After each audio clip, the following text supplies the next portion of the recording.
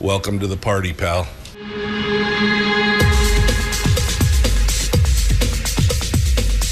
The Michael Dukes Show. The greed and the entitlement is astounding to me.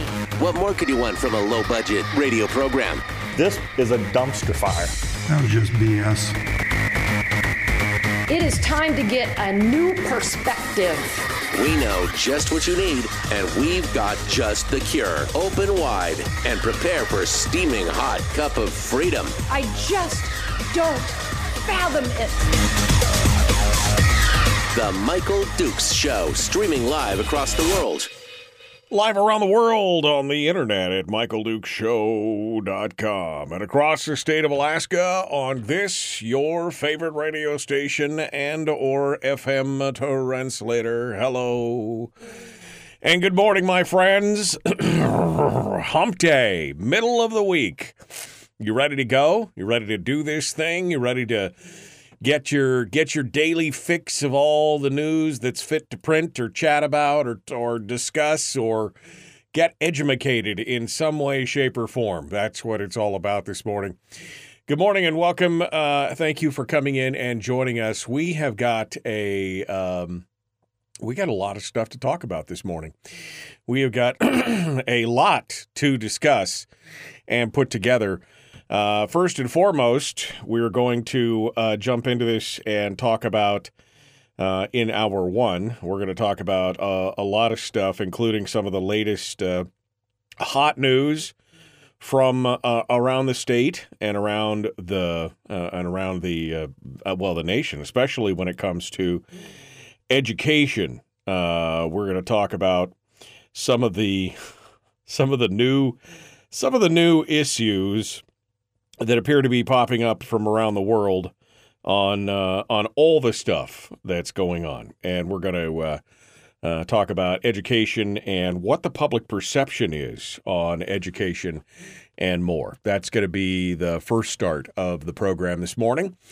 And we're also going to hit on some of the stories that are going around, including discussions on the flu, the whole plane ticket debacle down in Anchorage and how it seems to actually be doing some good, ? I mean, I'm just not quite sure. Also, the results are in on the whole ranked choice voting orgs that that are the battle between the ranked choice voting people. Both the pro people on the Scott Kendall side of the thing and the anti people on the Art Mathias side of the thing. And APOC has now weighed in, and it's not good news for your hometown heroes. Not good news on that. So we're going to talk about that as well. A bunch of different headlines for this morning in hour one. And we're going to go ahead and open up the phone lines as well. So if you want to participate or sound off on these issues, we'd love to hear what you have to say. All you have to do is give us a call, 907-433-3150. 907-433-3150. We'd love to hear from you on any of these topics this morning, and feel free to dive in and chit-chat about it and see what you just give us an idea of what you have to say about any of these issues. Then in hour two, we are going to be hearing from State Senator Mike Shower. Now, he should be joining us right near the top of the hour. Fingers crossed that he gets fair winds and how's it go? Fair sailing and fair winds and smooth sailing? I don't know, whatever it is. He's going to be hitting the ground here in Anchorage in the next 45 minutes or so. So we hope to hear from him right at the top of the hour. And he should be joining us to discuss, kind of I think a little strategy on what's going on. And we're going to talk specifically about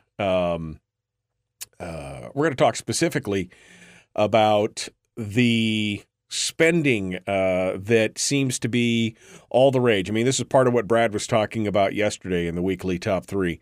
All the different commentary pieces and opinion pieces from a variety of different people who are affiliated with the legislative leadership and all the different things that they want to do to try and make it all work and to try and tell us exactly how they need to spend that money. So we're going to strategize, whatever, to see how we can push back on some of this stuff, because otherwise, oof, baby. I mean, there's going to be, again, there's not going to, that whole chart thing from Brad Keithley yesterday, I was thinking about that later yesterday afternoon after we discussed it. And all I could think about is they're going to push this hard. They're going to say, well, there's only this much money in the ERA, and it's just not enough to pay dividends. And we need that money just in case for state government. We got to have some cash flow. And, of course, what does that mean for you and me? It means, well, they'll be taking pretty much all of the dividend, and then they'll be coming back later and saying, well, we just don't really have enough money to run everything, and, Alaskans are really not paying their fair share. I mean, it's the beginning of the end. That's what it is. It's the beginning of the end of the PFD. So we will chat with State Senator Mike Shower about that and see what we'll see what he has to say on that and so much. That and so much more. That's all coming up. So, if you are all ready, I suppose we can just get started and dive right into this morning. And I can't see the comments for some reason from the chat room this morning, so I'm jumping around to a little bit different. There you go. Just so that I can get a little bit of a different view here of things. I'm trying to get it so that I can actually view the comments this morning in the chat room. Okay. All right. Got it for now. Okay. So, where do we want to start? I want to get into this education thing, but it's going to be, oh, hey, look, everything popped back up. Amazing. I love it when a plan comes together. Okay. So I do want to start and talk about this, this education thing, but this may require a deeper dive and a bigger show. So we'll see how it feels here as we go through these other stories first. We'll tackle the other stories first. How about that?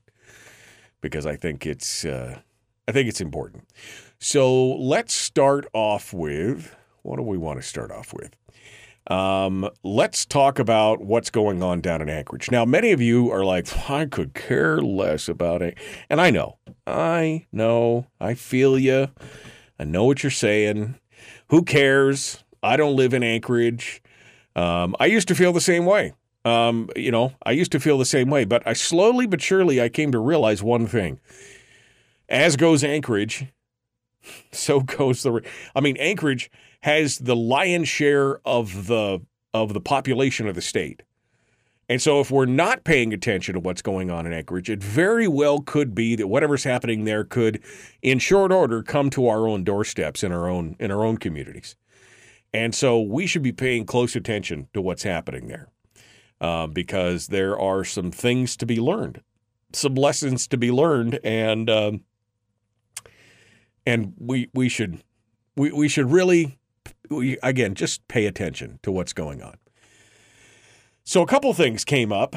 First and foremost, after 16 years as the head of AEDC, the Anchorage Economic Development Corporation, Bill Popp is looking for a new job. He wants to be mayor. Now, we teased this here, I don't know, probably 3 or 4 weeks ago. We mentioned this because the rumor was out and it was around town and it had been happening and there'd been talk at a couple of the chamber meetings and everything else. And so this is not a big surprise to many of us, but he did it. He announced his candidacy at a press conference yesterday, or on Monday rather, becoming the latest to join a growing list of people who want the job that Dave Bronson currently has. In the decision, Popp said he'd been considering it for quite some time. And now, Bill Popp is a heck of a nice guy. I've met him and talked to him several times. I actually have had him on the program in the past, especially when the program was based in Anchorage. I had him on the program a couple times.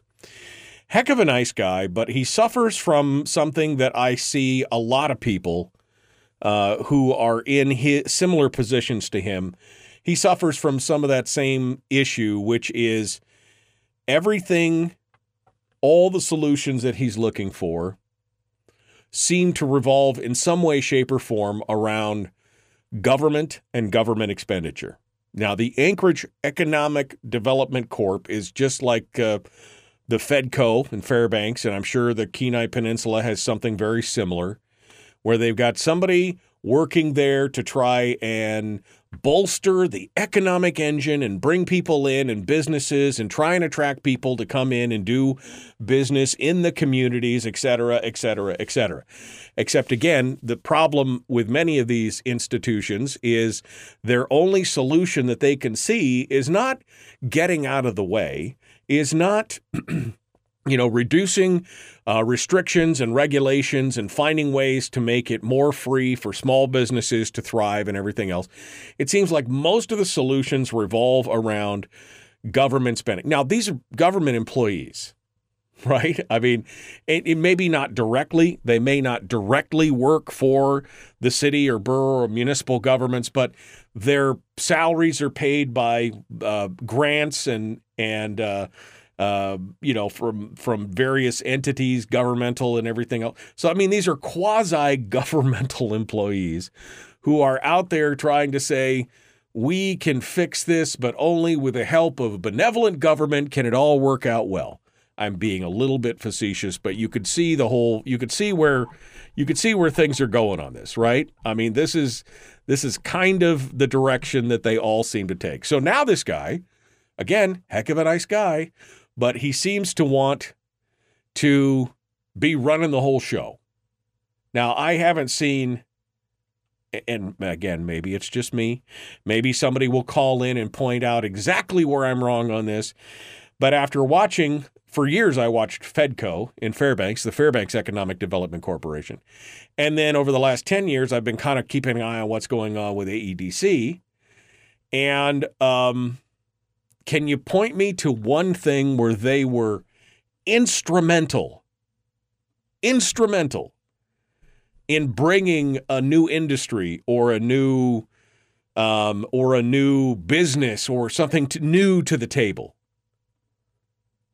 I have not been able to find one thing where they were absolutely key and instrumental, and it was only through their influence that some business or organization or industry came into town. They talked to a lot of people, and they may have had some ancillary, done some ancillary good, but I have yet to find one instance where they do this kind of stuff. And these organizations receive grants in the hundreds of thousands of dollars a year range. I mean, in Anchorage, it's even bigger than that. I mean, we're reaching into the 7-figure range in that. So this guy's been the head of AEDC for 16 years. Now he wants to run for mayor. He said, "It struck me this year that our city needs to recapture its direction and vision." He's a vision guy.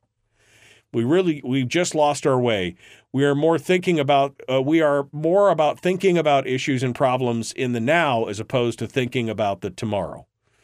Well, that's a politician problem more than anything else. I don't think that that's strictly just an Anchorage City problem and more.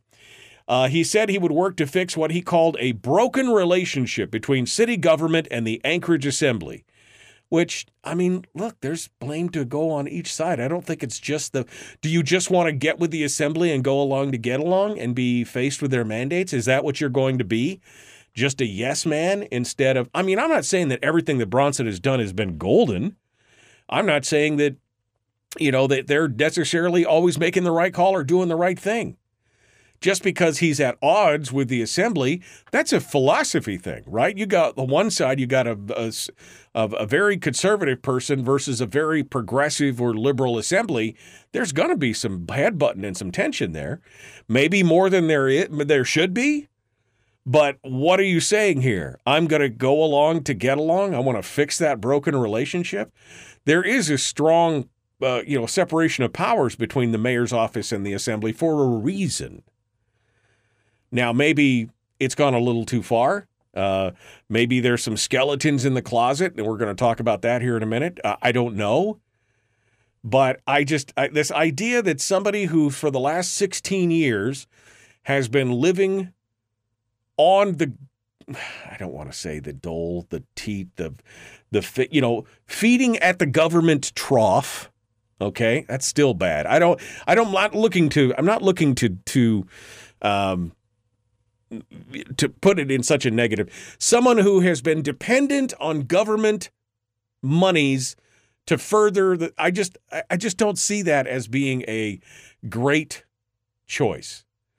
I'd love to see if somebody wanted to run against Mayor Bronson and they were a business owner, they worked in private industry, I would much rather see those kind of competitors rather than a Chris Tuck who was a state legislator or Bill Popp who's worked for government for 16 plus years, et cetera, et cetera. So I'm just watching this. I'm just watching this all go down, and I know this is going to be this race in Anchorage, which is in April, by the way, is going to be nasty. Yeah, I know they hold their municipal elections in April. It's always thrown me for a loop. Why? But it is going to be nasty. I guarantee you. All right, we got more coming up. We're going to continue the Michael Duke Show. Common sense, liberty-based, free-thinking radio. Back with more right after this.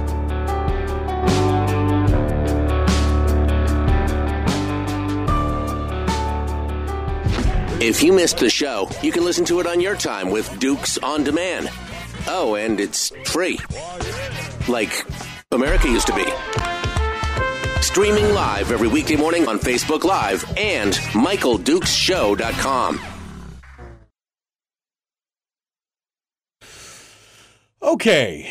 Well, good morning, sunshines. I don't know what was going on. I was jumping over to Facebook to try and see at least some of the comments because it said there was nobody watching.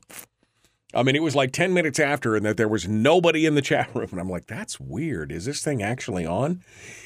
And that's when I took a browser tab over to actual Facebook and I could see you were there. Anyway, it all popped in eventually. It all popped in. So here we are doing our thing. Let's see. Good morning. It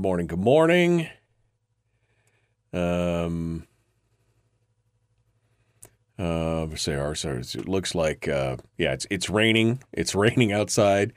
It's 45 degrees and rain here in the old valley. Okay, winter is coming. Yes, it is. Ordered heating oil. Oh man, ordered heating oil yesterday, says Rick. $4.49 per gallon. That's actually not bad. I think the last time I bought heating oil up in Fairbanks, it was over $5 a gallon. Now, that was 10 years ago, but you get my point. All right.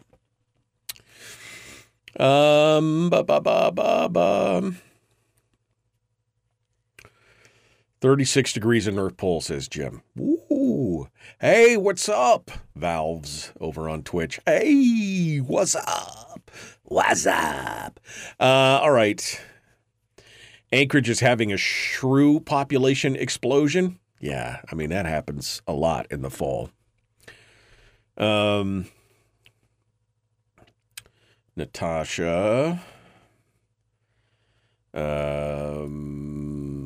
Always is looking for his next job, says Brian. I mean, that's the way a lot of this, this government stuff works. I mean, they're just looking for their next job. That's what it's all about.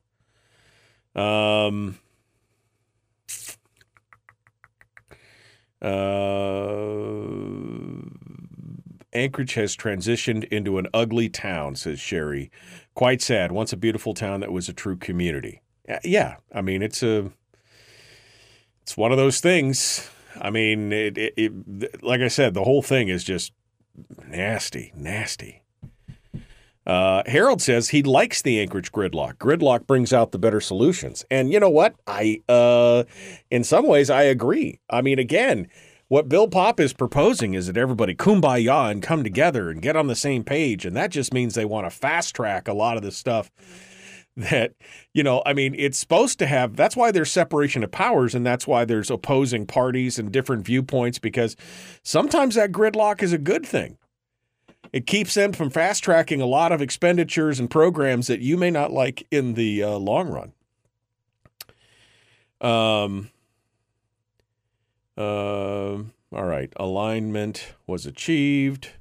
Good morning. In 16 years being part of the Anchorage swamp, him running for mayor reflects how dumb he thinks folks are, says Sherry. Okay. I mean, I don't know if it necessarily reflects that. I just think it's a sign of the times that there you go. There you go. There you go. Did you ever think you would see, first of all, Brian says it's Seattle North. That's what Anchorage is. And Sherry said, did you ever think you would see Anchorage be like this? Well, again, I've only been down in the South Central area for 10 years. And I've worked in Anchorage for those 10 years, but I've lived in the Mat-Su, which is so much nicer. But, I mean, it's not that surprising to me. It's not that surprising to me that this is where we're going. Big city syndrome, says Terry. Yeah, I mean, I think that's part of the problem. Big city syndrome. They think that they're Los Angeles, but they're not, really. And in fact, most people would rather they not be like Los Angeles in that regard. Okay, well, we're about ready to rejoin the radio, so let's get back into it here. We'll have some discussions on this and more. The Michael Duke Show, common sense, liberty-based, free-thinking radio. Good morning. Ready to go.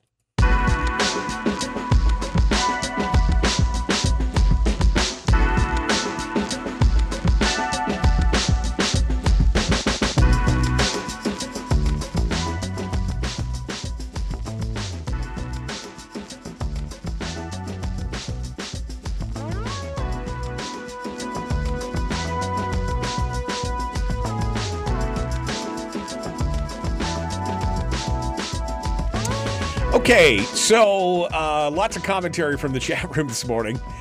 A lot of it talking about Anchorage and, the kind of the whole thing that's going on there. Harold in the chat room said I like the Anchorage gridlock. Gridlock brings out better solutions. And in some ways, I agree. I mean, it's not like I want to see... every time you see this in like Congress or something, oh, they've got the White House and the House and the Senate. What? Now it's all really going to get done. And it doesn't always work. I think that the founders intentionally built in this whole idea of kind of opposing forces, that maybe one philosophy holds the House and one philosophy holds the Senate or one, and so that there's always kind of a logger, because otherwise it gets way too smooth and they throw and they push through ideas and programs and spending, and it all happens at this rapid pace that you can't pay attention to. Whereas if there's opposition and, a little grinding there, it can come out with some better solutions. Some compromises can be met, although we seem to have lost the art of compromise in this country. That maybe I'm just nostalgic in that hindsight, and it wasn't really that true, but it seemed like that there was more compromise in the past, and that's part of what's supposed to be happening here. So I'm not mad about the whole thing between the mayor and the assembly. I will say that I'm definitely glad that I don't live in the city of Anchorage. I have to work there, but I'm glad I don't live there, because there's some crazy stuff going on there. And on top of that, of course, you got the whole he said, she said, the battle between the Bronson administration and some of the accusations that we're seeing out of that. And now, on top, I guess I should finish up just on the whole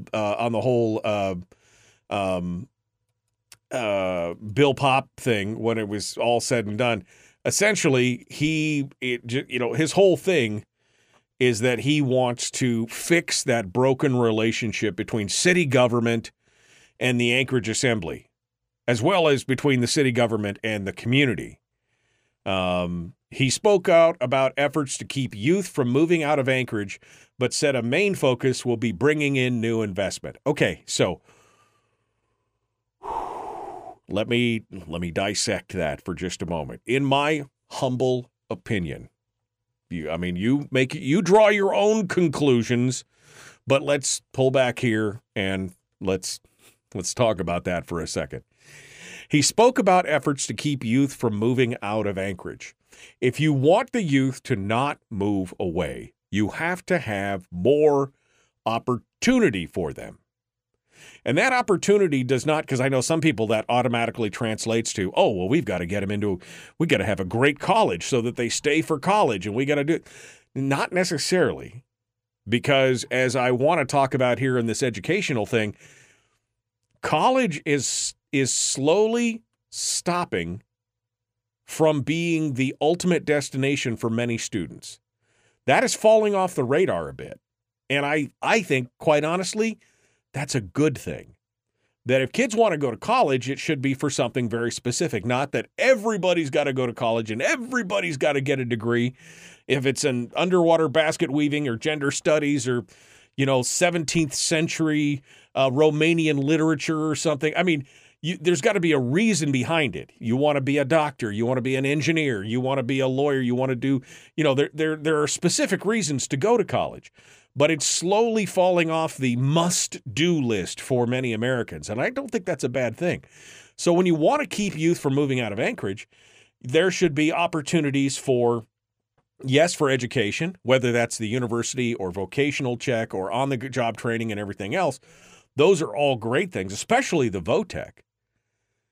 But the big thing is that there's got to be opportunity in the way of good positions that they can fill. Now, it's not government's job to create those positions.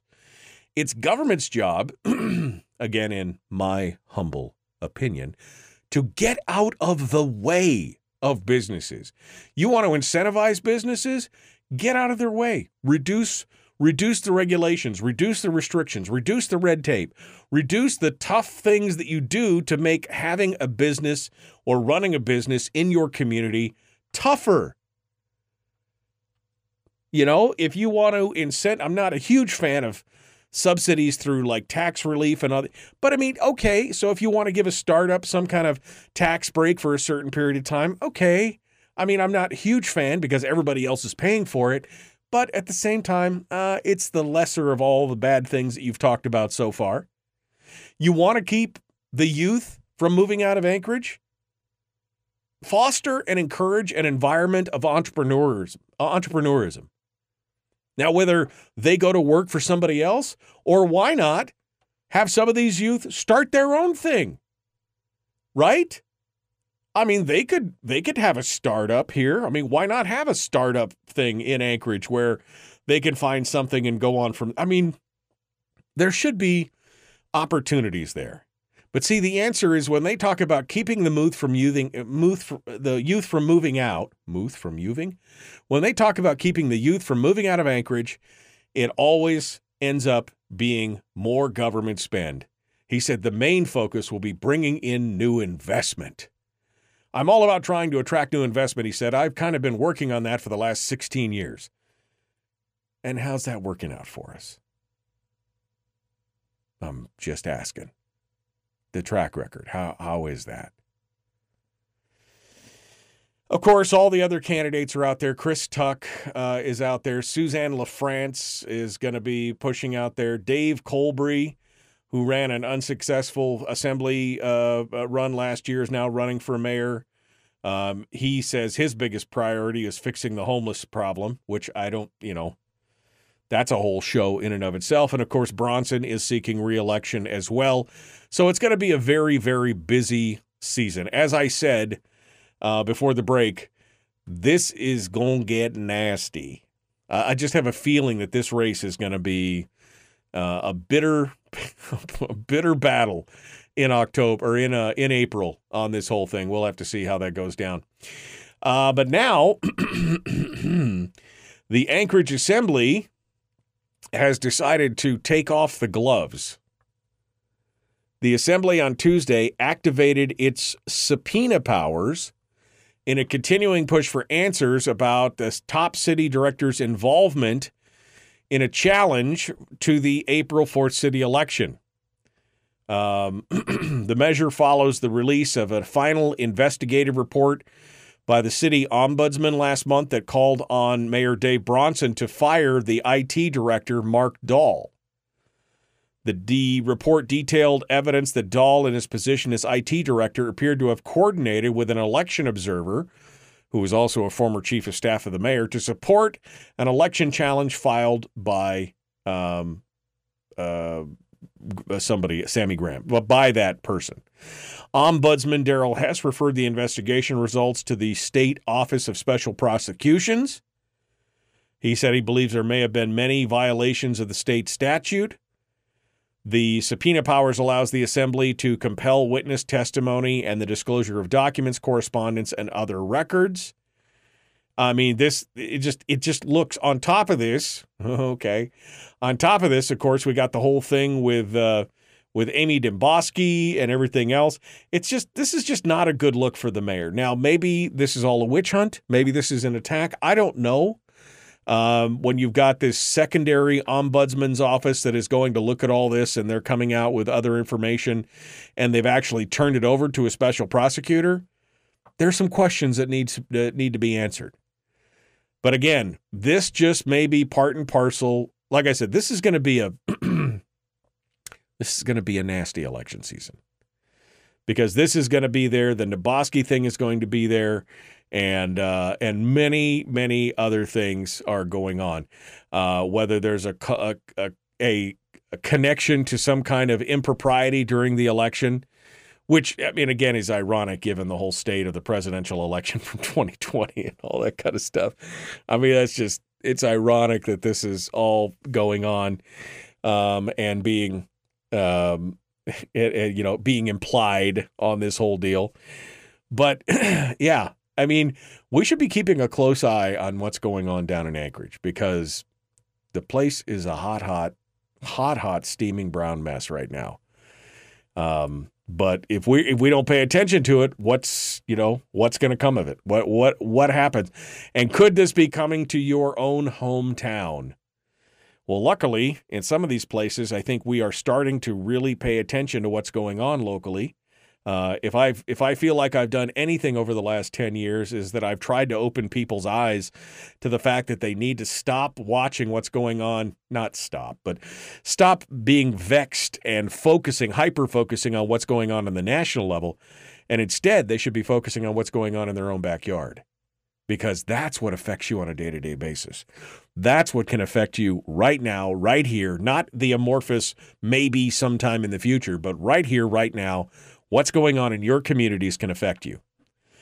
And we've seen that. We've seen the change in Fairbanks, where they were a very, very, very blue assembly, very progressive. When I left 10 years ago, there was like one person on on the assembly that was conservative, and the rest of them were mostly progressives, and with a few left-leaning moderates, mixed in. Now that's changed to where it's a more even balance. You've got a 5-4 balance on the assembly with conservatives versus progressives. You've seen these other communities that are some of the reddest communities in the state, the Mat-Su and the KPB, where they are the reddest communities overall in the state, and yet their local governing bodies, the assemblies and the city councils and things like that, are, well, mostly blue for the longest time. But I think that's slowly changing. I think people are starting to realize they've got to pay attention to what's going on in their backyard. And hopefully we're going to see what happens this October, because you've got three, in Fairbanks specifically, you've got three of the most conservative members up in Fairbanks who are up for re-election, and that'll tell. I mean, the only way to get out, the only way to really know and protect it is you got to get out and vote. You got to get out and vote, and you got to know who you're voting for, and you got to know those candidates. Those are the most important. I know everybody is talking about, Orange man good, Orange man bad, Biden, the Muppet in charge. I mean, all this. Again, stop paying attention to that for a second and look at what's going on in your own hometown. The KPB, by the way, I got an email, or I got a text, I got tagged yesterday. The KPB is apparently not mailing out the voter book for October, you have to find it online. Somebody tagged me in a post that said they're not mailing it this time. It's only available online. So if you don't know about the candidates, you better go and find out about them. I actually read through all the candidates yesterday in the KPB to try and get a feel for who was what and who was where. But you best go find out. They're apparently not going to mail it. That's what the post said. I didn't call the KPB and ask them, but the post said this is where it's at. It's online, so you got to go look at it. So we'll see. I don't know. Maybe they are mailing it out, and that was misinformation. But I know that I went out and looked at it online just to see what it looked like and see who was in the game, so to speak. All right, we got to go. We're going to jump into this here and continue. I want to talk about this whole APOC decision from yesterday, and we will continue the Michael Dukes Show. Common sense, liberty-based, free-thinking radio. Back with more right after this. Mike Shower coming up in hour 2.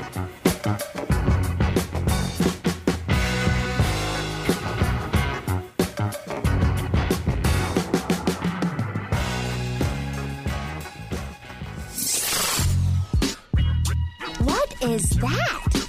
Common sense. Regularly heard on American radio. Michael Dukes Show. Radio. Okay.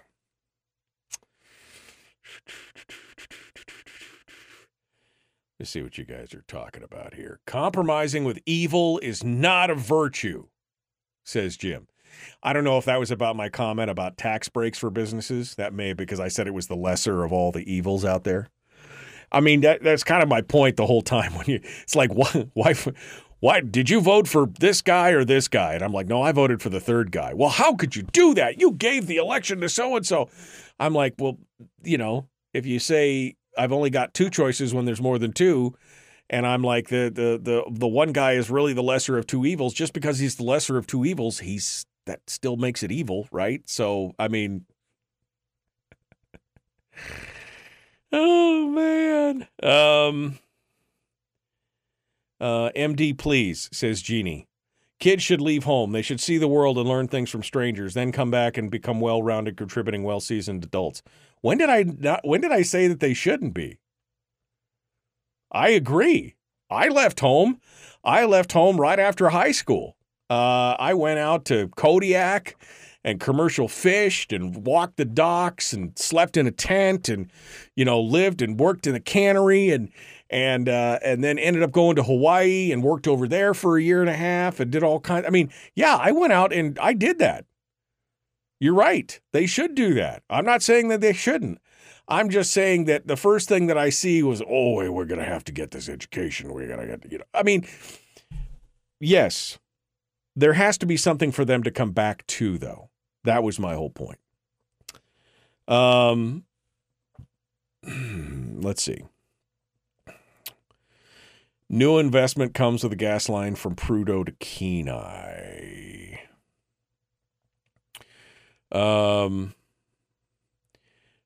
Brian, here's what Brian says here.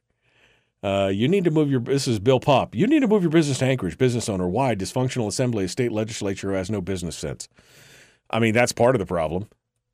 Didn't giving away the Sullivan Arena, says Jim, fix the, solve the homeless problem? No, because the Sullivan Arena is been, I mean, they spent millions fixing and renovating and paying all that stuff up. And now they're not putting them back in there. That was why they got the hotel and everything else. Cindy says Kelly Sizek is running for the KPBSD Board of Education. Good conservative. Yeah, I mean, there's some interesting. If you read the statements from the different candidates on there, they don't put affiliations or anything in the book, but you can read between the lines on some of that stuff. And yeah, it's one of those things. Yeah, Greg confirmed. He said that they aren't mailing out the voter book. So you got to go online and read it. Okay. The Mat-Su Assembly, Wasilla City, Palmer City, and School Board are 99% conservative right now. I know, but in the past, it hasn't been that way, Terry, right? There have been, when I first got here, the assembly in the Matsu was kind of purplish, more blue, you know what I mean? So again, people have been watching. We just got to keep paying attention. That's the thing. That's what's going on.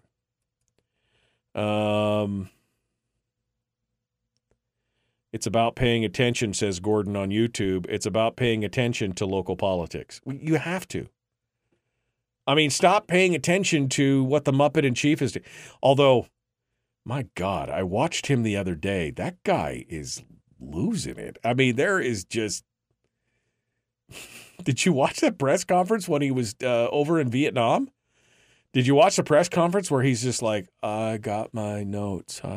I'm like, whoa. I mean, it's the same kind of thing that Mitch McConnell did the other day, right? And again. And then now Nancy Pelosi's announced at 83 that she wants to run for another 2-year term. And she's like, I mean, come on, people. Really? Really?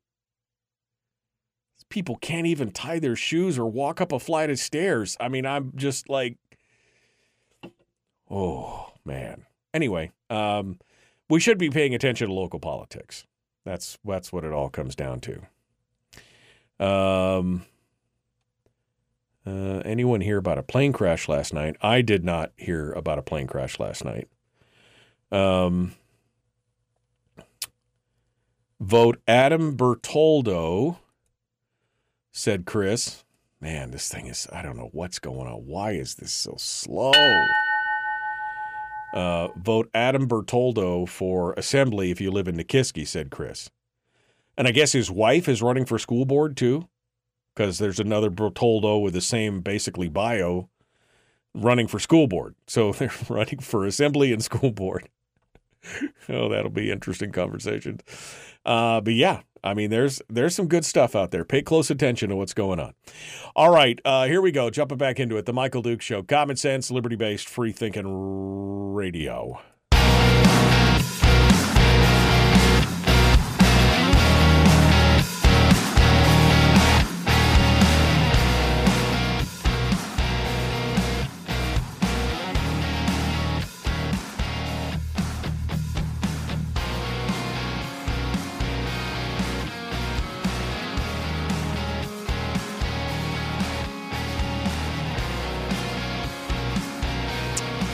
Oh, okay. Breaking news. I see that there is, sorry, I'm getting the update here. There apparently was a plane crash. I'm just looking to see if that was, apparently Must Read was reporting that, well, I don't know. Is that true, Willie? I don't see that story or that update. There was a plane crash that happened last night, and there's been some reported deaths. But until I can confirm it with the names, I don't want to throw the names out there just as on speculation. So I'll see if I can get some details on it. But apparently, well, there it is. It looks like that. Okay, sorry. I'm trying to pull the story up. This story just came to me like right at the last few minutes. We have a few details, but last night, Gene Peltola died in a plane crash. And Rep. Mary Peltola is on her way back from D.C. More details are said to be coming this morning. He was working on some business opportunities when he died. We'll get some more information on this as we go through. But apparently, Rep. Peltola's husband apparently has perished in a plane crash, according to Must Read. I guess I'll put it out there. Okay, sorry about that. Let's continue on and talk about. We got Mike Shower coming up here after the top of the hour. But I got one more story. I'm glad I didn't start on that education thing, because I guarantee you that will be a 3-segment rant on that education stuff, because, well, for a variety of reasons. I was of the generation, and my father is probably still in the chat room. I'm assuming my dad is still in the chat room. He always joins in the morning. So, my father can attest to this. And I don't take this as me being critical of him or anything else, but when I was younger, that was everything that he wanted. That was everything. Let me straighten that out. He wanted me to go to college. He was like, this is, his push was, you got to do it. You got to go to college. It's the only way you're going to be successful. He'd been a student at UAF, and he wanted me to be a student at UAF. And I saw a different path. Maybe it's because of my stubbornness. Maybe, I don't know. But I decided I didn't want to. I went to 1 semester of college. 1 semester, 2 semesters, 1 semester of college. And decided that's not for me. It's just not what I want to do. And I went off and I have become moderately successful in my chosen career path. Right? So here I am 35 years later, and I've done okay. But that whole generation, that was what we all needed to go do those things. And that's slowly changing.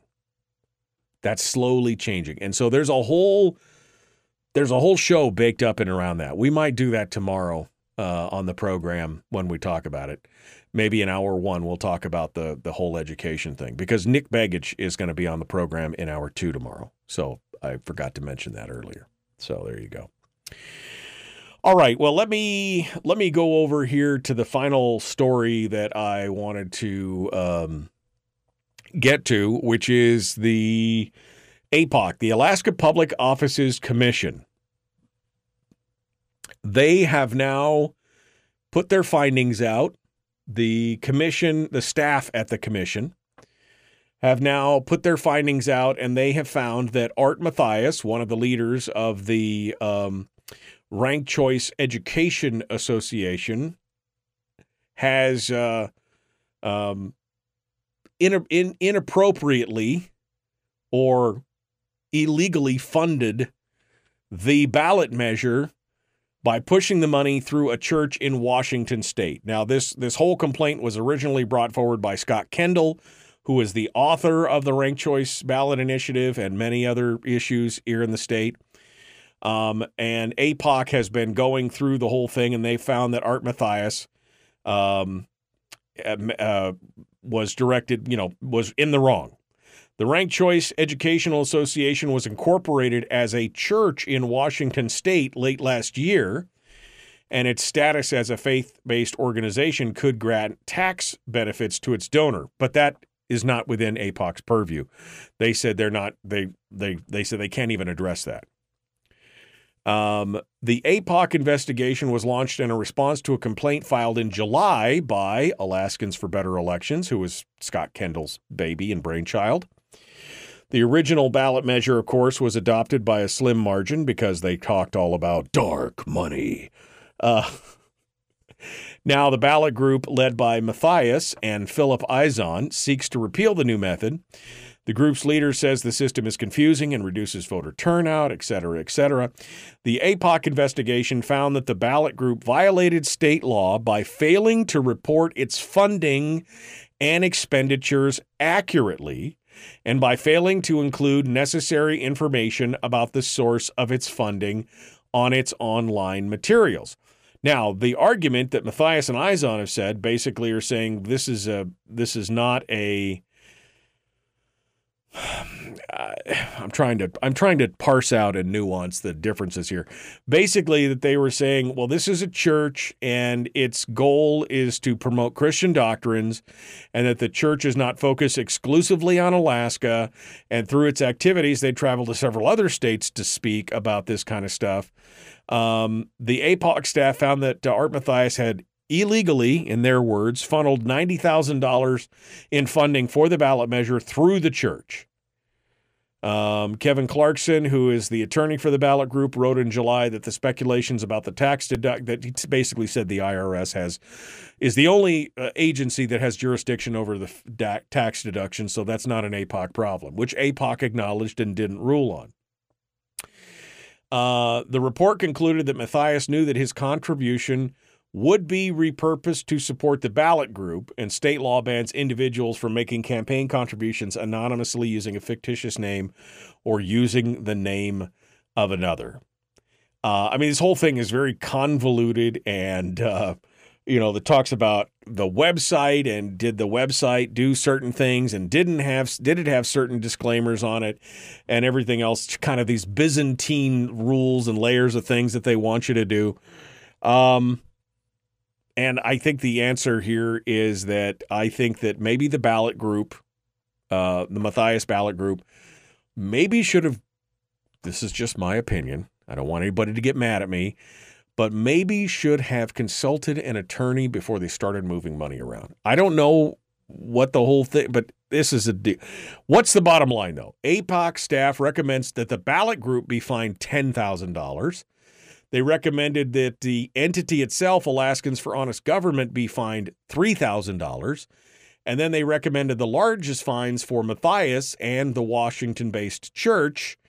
The fines for Mathias were $22,500, and for the church, which is the Ranked Choice Education Association, it's a church, about $20,000. So, I don't know what's going to happen here. I just know that when you're fighting against a group that is led by Scott Kendall, you better get your own attorney involved in putting all the things together there, because he will find something to try and skewer you over. I guarantee it. I guarantee it's going to happen. Of course, this makes no mention of the separate complaint filed against Kelly Shibaka, also by Scott Kendall. And we'll see what happens with that in the future. Oh, man. All we're trying to do is to make things better. And even when just kind of a stumble and fall here. I don't know what the deal is. The whole AIPAC committee, the commissioners are going to meet and decide, but the recommendation, those were all recommendations as to the fines from the staff. So we'll see what the commission itself says. Hour 2 dead ahead, The Michael Duke Show, Common Sense Radio.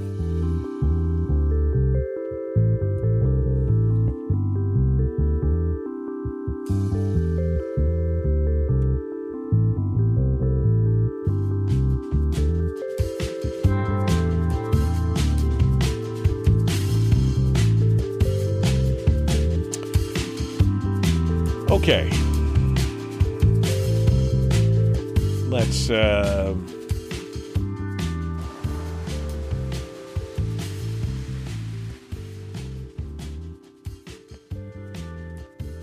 just checking some audio to make sure that we're all good here. All right. We're all good. We're all good.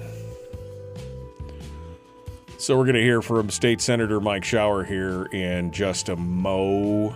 We'll be hearing from him.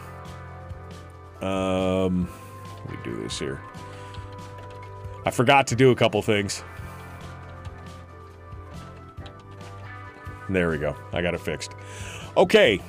Let me go back to the chat room to see what you guys have been talking about. Yeah, ADN now reporting the same thing, that Gene Peltola has passed away. So that's a tough situation. As much as I could disagree with her on certain things, that's a tough situation. So, sorry. Thoughts and prayers. That's a tough thing to have to deal with. So my thoughts go out to them. All right. Let me go back up here. Wait. Kendall is an attorney? Was that sarcasm, Jeannie? I mean, is that sarcasm? Is that what you're... Damn it. Why is this thing so messed up? My interface for my StreamYard interface is so wonky. It's just not working as well as it should. I don't know what's going on. Like it normally highlight your comments. It just does not want to highlight. There it goes. Okay. It just popped up. Is it going to show? Can you see it? Can you see Jeannie's comment? Oh, it finally popped up. I don't know what's going on. All right. I'm going to try and remove it now. Last time I tried to remove it, it was like it just wouldn't go anywhere. Okay.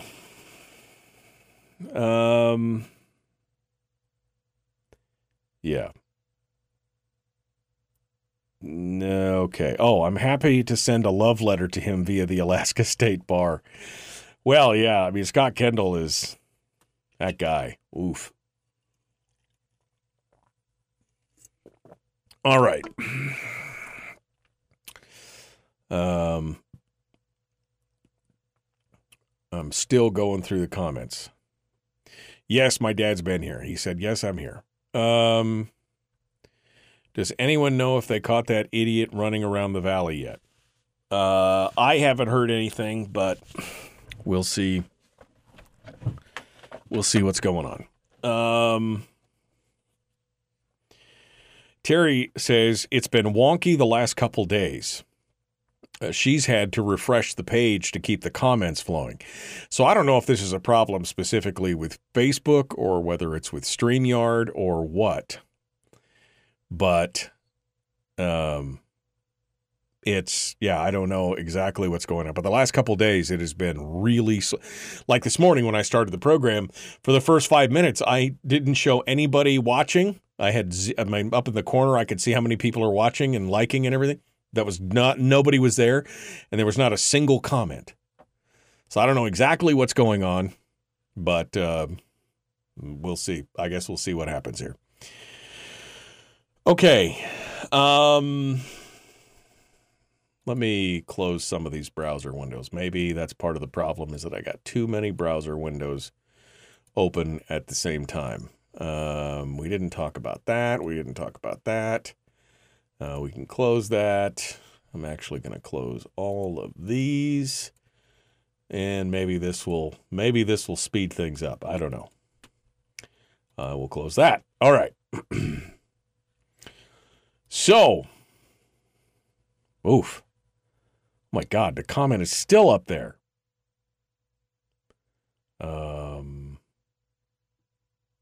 It finally went away. Yeah, I don't know. Maybe it's a StreamYard thing. Okay, so coming up in the next hour, we've got State Senator Mike Showers going to be joining us. He hopefully is going to be landing any minute. He said he's supposed to send me a text as soon as he hits the ground. I mean, not hits the ground. Phrasing. As soon as he lands, he's supposed to give me a text. I haven't heard from him yet. He's supposed to land any second. And then he'll call in and we'll get all squared away. So it might just be the last two segments of the show that we should be able to do it. And then, yes, the armed and dangerous guy in Wasilla. Tony says, I missed making the... Oh, dude, this is so bad. Trying to highlight these comments, and I can't highlight them. It's just so nice when I could just click and they'd pop up. This takes like 20 seconds for it to pop up. Dodie says, I missed making the 6 o'clock club by 4 minutes this morning. That's okay, Dodie. You normally are there. You could still call yourself a 6 o'clocker. You know what? You know what would really prove that you're a 6 o'clocker? Buying the T-shirt. That's what would really. Then you could show it. You could hype it. You could be, yeah. I still think you're a sixer. All right, we got to go. The Michael Duke Show. Common sense, liberty-based, free-thinking radio. Hour 2, dead ahead. Let's do it.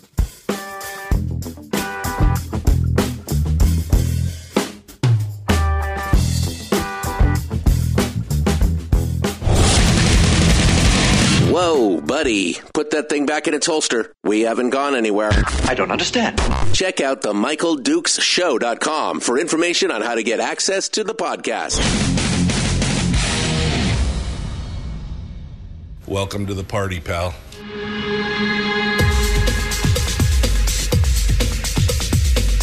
The Michael Dukes Show. The greed and the entitlement is astounding to me. What more could you want from a low-budget radio program? This is a dumpster fire. That was just BS. It is time to get a new perspective.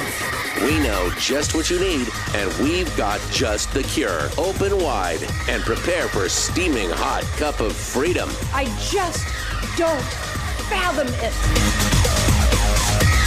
The Michael Dukes Show, streaming live across the world. Yep. Live around the world on the internet at MichaelDukesShow.com and across the state of Alaska on this, your favorite radio station and or FM translator. Welcome back to the program. Thanks for joining us. Don't forget you can also join us out on the interwebs by going to Facebook or YouTube or Twitch. You'll find links to all that at MichaelDukesShow.com if you want to do that. Or just search up my name on any of those platforms, and you can join the chat room. Just you and me and 60-something of our closest friends hanging out here this morning in the chat room talking about, well, whatever it is that we want to talk about. In this hour, we're going to be joined in just a moment by State Senator Mike Shower. Now, I expect it will probably be the beginning of the next segment when he actually comes in because he was landing. He was landing. He was flying in from the Midwest. So he's going to be touching down here shortly, and he should be reaching out to us and talking about all the stuff that we're going to talk about here in the next few minutes. So feel free to stick around and tune in for that. Tomorrow, I think I've decided. Tomorrow, I'm going to spend the first hour just going over this whole edumacation thing that we were just going to talk about. I'll give you a little bit of a tease. Here's a little bit of a tease. This was in Reason Magazine last week. Americans are increasingly saying school sucks. Recent public opinion polls show that young Americans' attitudes towards college are turning increasingly negative, according to the New York Times. The percentage of young adults who have said that a college degree is very important fell to 41% from 74%, almost in half. Only about a third of Americans now say they have a lot of confidence in higher education. Among young Americans in Gen Z, 45% say that a high school diploma is all you need today to ensure financial security. And in contrast to the college-focused parents of a decade or two or three or four ago, now almost half of American parents, almost half, say they'd prefer that their children not enroll in a four-year college. Perhaps colleges, being some of the last institutions to cling to insane COVID regulations and restrictions, played a role in that, but there's got to be more to it than that. And we're going to dive down into that tomorrow. But more and more, that's what more and more places are saying. Again, one of the silver linings from the pandemic was kind of shining a light in the dark, dirty, and dank cockroach-infested corners of the education establishment to show that, is it really about the children, or is it really about something more? Social justice and equity and all these other things. It should be it's a fascinating topic. And again, I think that there is definitely a place for college in the educational system and what we're doing, but that we have disproportionately bent that whole thing so out of shape over the last 35 or 40 years that it is, I think it's finally course correcting back right now to see what's going on. Because again, I guess you could call me a success story. I am a high school graduate with one semester of college and a lot of self-learning. I love to read and understand and study certain things that fascinate me. And so I went out and did that. College was not for me, much to the chagrin of my dad especially. He was very concerned because that, I'm sure, is the dream for all of his kids. Surprisingly, only one of his 4 children ended up going to college. And she now works for the, well, no, she doesn't work. She worked for the college for a while. Now she's off doing her own thing. But yeah, it's ironic because none of us seem to have really been built for that kind of environment. None of the kids in my family, myself, my brother, my 2 sisters, none of us really seem to be built for that framework. It was like a square peg, round hole kind of thing. And we've all done well, right? So there is success in that. And I think, ironically, it's starting to swing. The pendulum is starting to swing back the other way. Now, it took 40, almost 50 years for it to swing back the other way. But it's slowly coming back around. And when that whole thing happens, when that as it continues to decline, and we've talked about, we had Emma Camp on the program here recently from Reason, talking about that decline in student enrollment and how a lot of universities are starting to get a little bit quaky about some of this stuff. I think it's going to be a whole deal. So anyway, tomorrow, hour 1, we'll dive into this and talk about this and look into some of the stats and some of the polls and what people are saying and how and what the trends are in that, because it's a fascinating discussion, and I think very applicable to what we have going on in right here in Alaska as well. I mean, we keep hearing about how the universities and all this stuff need more money, and we got 3 different administrative systems underneath one. It's over. I mean, it's a money pit, folks. It is a money pit that the trends are showing probably not going to be as necessary in the future as they may think it is. I mean, there's still plenty of people out there who are utilizing the mantra of go out there, get a good education, get a good job, you'll be successful. And what you're finding is that a good education, the definition of a good education is changing. It's changing from that 4-year college degree to maybe now a VOTEC or to a rocket course or some kind of advanced high-speed learning course that only cost a few $1,000s and goes over 90 days and then gets you placed in the industry of your choice that you're working on. I mean, that's the kind of stuff that I can get behind. So we'll talk about all that tomorrow in the 6 a.m. hour. Then in hour 2 tomorrow, we're going to be joined by Nick Begich. Nick Begich, candidate for U.S. Congress, will be joining us, and we'll be talking with him about the candidacy, about things that are going on. I see, what was the headline? I caught it in passing, and I wasn't really paying attention to it. I'm sorry, Republic. No. They must have moved it because of the Peltola thing. Anyway, we're back up against the debt ceiling thing again. Now we're talking about a whole package of spending or a short-term fix for the fiscal crisis in the U.S. We're not talking about a long-term fix. We're not talking about simple arithmetics and fixing the numbers and doing all that stuff. So we'll see what Nick Begich has to say about that tomorrow. He'll be on board to talk with us. And then on Friday, of course, it's Firearms Friday. And I think we're going to be talking with Jacob Sullum, who is going to give us the latest on this New Mexico thing, which, unless you've been living under a rock, the New Mexico governor declared a state of emergency over gun violence and basically said that prevents people from being concealed carry, armed, and it's insane. She lost her ever-loving mind. You want to get impeached? That's how you're going to get impeached. And they're already talking about impeachment proceedings against her in New Mexico right now. I don't know if it's going anywhere, but I'll tell you right now, it's blatantly on its face unconstitutional. So we'll see what happens there with that. So that's on Friday, and we should be all good to go. Meanwhile, hey, look, my phone rang. I think that means that State Senator Mike Shower is ready to join us. Let's check in and see if that is the case. Good morning, my friend. How are you?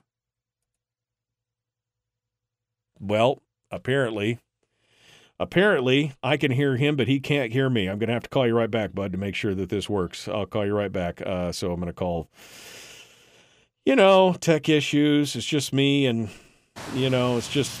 one of the we're going to fix that right now. Let's just get him on the phone and we'll go from there. How about that? We'll see there we go. Now I can hear it. There you go. Can you hear me now? I can hear you now. How are you, my friend? How are things going? You all ready to go? I am ready for you to keep me awake on my drive home. He's been up all night, and I told him, I said, well, we can push this. He's like, no, I need you to talk to me. Keep me awake. It's going to be a long night. So it's better than coffee. Trust me. Better. I'm only here to raise your blood pressure, sir. That's all. Exactly. That's all I'm here about. It's just I'm here to raise your blood pressure. It works. All right, Mike. Well, let's get started here and start talking about some of the different stuff that's got going on, and first and foremost, how things been. We got about 2 minutes here. I don't want to get too deep in the weeds before we're going on, but have you been following everything that's been going on in the state? Did you see the F-16s intercept the civilian Super Cub and everything? Are you watching any of this stuff? I saw that, but to be honest, Mike, that happens almost every time there's a TFR because it moves and the president, and to be fair, I didn't say nothing about Biden per se. I mean, every president does this. They make such a big deal of it. They have these big 30-mile TFRs, 30-mile wide, and it almost always catches somebody. And now you're coming to Alaska during hunting season. Yeah. Really? And you think there have to be little airplanes buzzing all over the place? I mean, come on. So TFR is a temporary. TFR is a temporary flight restriction, right? So, I mean, that's the thing. You're supposed to check those things, but if a guy's been out hunting and he's been out in the woods for a week, 10 days, he doesn't know what's going on. He climbs into his plane pre-flights and heads in. I guess you didn't get the memo, so to speak. And it's not a big deal because you know what they're going to do for most of these guys, Mike. They're going to interview them. That's exactly what it's going to be. He's like, oh man, I didn't see it. I was hunting on something. They're going to go, what? Don't do it again. Because it's not malicious. It wasn't trying to attack the president. It was just a honest mistake. And usually they're pretty good unless somebody bows up and, does something really stupid. People have tried to fly by like the president's ranch. I know it happened in Bush, down Bush in Texas. Somebody tried to fly by his ranch, and of course they intercepted. I think they arrested him. I think he got in big trouble. But that's different, right? You're pushing the bubble on that one. But an honest mistake, I mean, to be fair to them, they don't usually hammer guys too bad for an honest mistake. It's just, whatever. And it's exciting for the pilots. Like, woohoo, I get a real mission. I get to go figure out how to not stall my, $200 million fighter trying to chase a Super Cub at 70 miles an hour. That's the thing. I'm trying to figure out, if you're in an F-16, how do you fly? You try and do the wing waggle next to a Super Cub that's going 80 miles an hour, and you're flying an F-16. I'm like, how do you, what the heck? I could do it in a Raptor, but you wouldn't be able to do it in an F-16. Yeah, I mean, you probably couldn't do it in an Eagle either. But that would be zoomies, right? I mean, you're zooming by basically. Like I said, a Raptor, you can get to the high alpha, and you can put in a lot of power, and you can really slow down and do it. But it's about the only jet out there, at least we have, that can slow down to Super Cub kind of speeds. Yeah, I mean, I can't do 30 miles an hour, but 70 or 80. You can hold that, believe it or not. The jet can do it. So it's not optimum, and the people underneath you are going to be pissed off because you're making a heck of a lot of noise, but possible. I've done it. So, well, that F-16 made a heck of a lot. I was in the office in Anchorage when it went by, and it was rattling. I was like, what is going on out there? So, I mean, when you got to zoom by a Super Cub at 3 times its speed and catch my wing waggle as I go by, that's why they had to pop flares apparently. Yeah. So it's to get their attention, or you do the supersonic because you're cleared hot to go supersonic to get to the, if something's going on. That's kind of cool sometimes because you don't get to do that often. So I'll tell you a story. We come off the break about an old, now retired 4-star that got in trouble back in the 90s up here. for that. Okay. I'll hold that story to the You hold that story for the other side, then we'll get into the politics of things. Mike Shower is our guest. We're going to be back here in just a moment. The Michael Dukes Show, common sense, liberty-based, free-thinking radio. We return with more in just a moment. Don't go anywhere. We'll be back.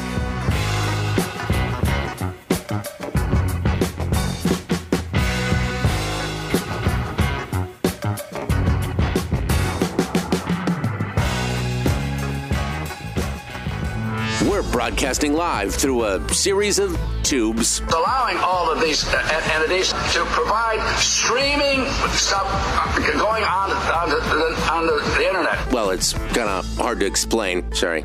Streaming live every weekday morning on Facebook Live and MichaelDukesShow.com. Okay, Mike Shower is our guest. Chris says, why does Mike sound like he's talking into a tin can with a string on it? Because he's in his car driving home from the airport. And so that's why. I got the earpiece in with the car bouncing around, so not perfect this morning, but that was the only option. So. Yeah, exactly. I mean, that works. That works out. Let me go back here real quick and see what you guys have been talking about while I was on my little rant there for a little bit. Terry says, because the parents know their kids will be indoctrinated. That was about talking about the education thing. Chris says, I feel sorry for those people paying back their federal student loans.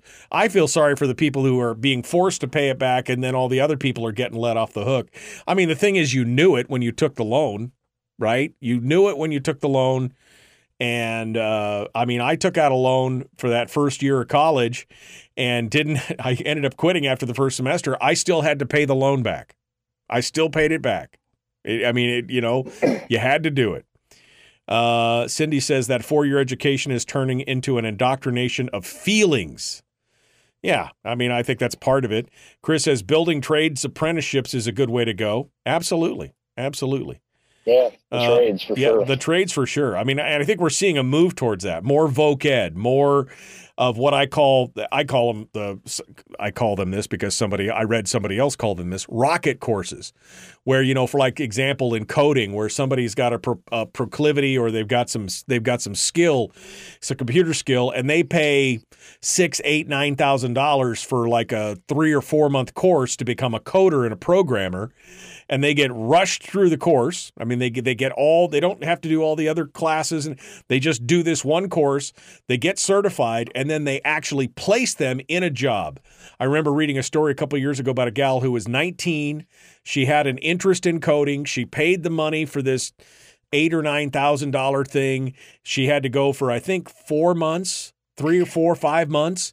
And at the end of it, they placed her in a job making $70,000 a year as a 19-year-old. And within 18 months or 2 years, she was making over $110,000. Sign me up for that, right? I mean, as opposed to going through all these other classes for a degree that that's just as useless and can make me pump gas at a gas station just as good as anybody else kind of thing, But Mike, as the ShamWow guy, you should say, there's more. You should run for the legislature. Yeah. When you do that, now in Alaska, we did such a good job, you can make $120,000 a year. Oh, yeah. No.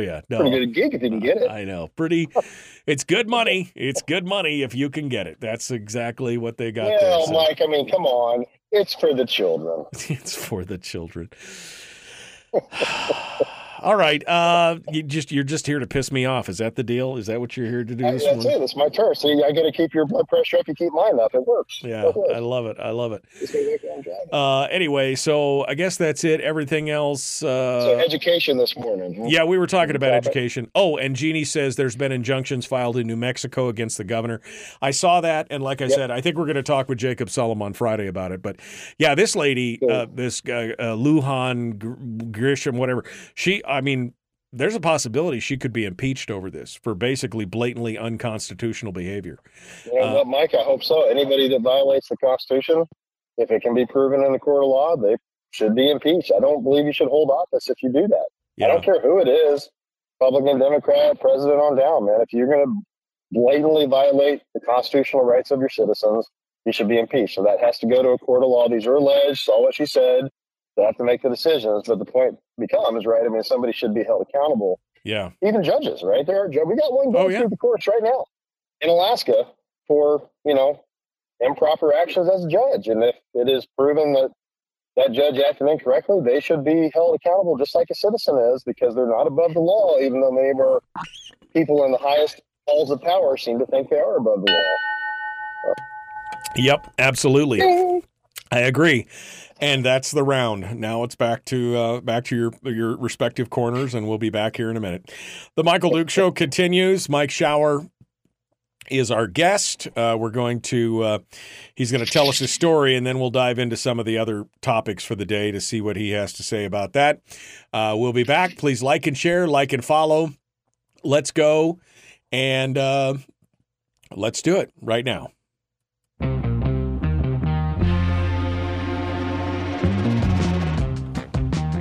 The Michael Duke Show. Seriously humorous with a pinch of intellect. Sorry. That is humorous. Here's Michael Dukes. There's a pinch. I mean, it depends on how big your hands are, I guess. Let's go back to the phones and our guest, State Senator Mike Shower. We're going to talk about all kinds of stuff. But let's start off. Before we went to break, Mike was going to give us a story because we were talking about that F-16 intercepting the Super Cub over Anchorage, which, again, right tool, wrong job, right job, wrong tool kind of thing. I don't know what would have been better, maybe some helicopters or something. But anyway, Mike had a story for us that he was going to come on board. So, Mike, back to actually. The good tool actually would have been an F-22. You can get slow enough at higher alpha with the power, and you can actually slow down, and you can do. I used to do about 75, 80 miles an hour at high alpha, with full afterburner, and you could hold the nose there like in the air show profile going real. So you could do it, yeah. Anyways, it would be loud though. It would definitely be rattling some windows on the ground. Yeah. Yeah. If you did that at 1,000 feet over Anchorage, there'd be people. They would think the Earth was splitting open. It's not even funny. So that would just be ridiculous. But back in the 90s, up here flying Eagles. So somewhere I think it was the summer of 94, 95. I can't remember which. Guy at the time was a brand new lieutenant colonel. He goes on eventually, I won't say his name here, but he goes on eventually to become a 4-star. Great guy. Knew him since he was a major and I was a lieutenant. So he's a really talented pilot. Did some cool stuff, like flew Red Eagles before we acknowledged we had Soviet aircraft, all that kind of stuff back in the day. And he was out on a mission. I think it was a 4v4 out in the Stony airspace, which is 100 plus miles to the west of us here.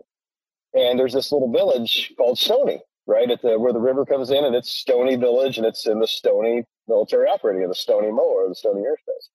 So we're out there doing this, whatever, and he's chasing a guy down, and he is just hauling the mail, and he's probably about 1.3 Mach, chasing the bad guy, right? In the heat of the battle, not thinking about the fact Stony Village has kind of a little no-fly zone. It's like, I don't know, a couple miles to like 3,000 feet.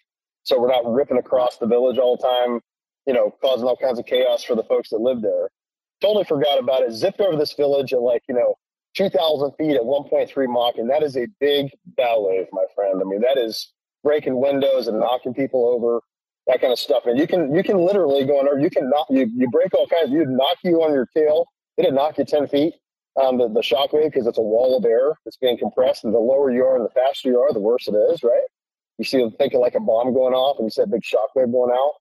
So he just rocked Stony Village. Now, how much damage was done, who knows, really? But the two funny parts are, three really. When after it happened, and they made phone calls, and they were complaining, whatever, the poor guy had to get in front of the entire wing, all the pilots, and basically tell us how he screwed up. So he had to tell the story and all of his lessons learned. That's enough of a punishment, really. Then they put him on a helicopter and gave him a suit full of a suitcase full of $50,000 in cash, and sent him out there and go out and fix it. So if you broke windows, here's $500. If you broke this, so he had to go do that for a day of his life. And then the funniest thing of all, which was later, when he left to go on to his next assignment, we had a guy in the squadron that was basically an artist. He's another fighter pilot, was really good artist, and he drew stuff. So he drew this picture of this guy. It was a 2-frame. It was a big picture, like a big poster. I mean, professionally done, because he's an artist. And in his afterlife, I guess he was, his life after flying fighters.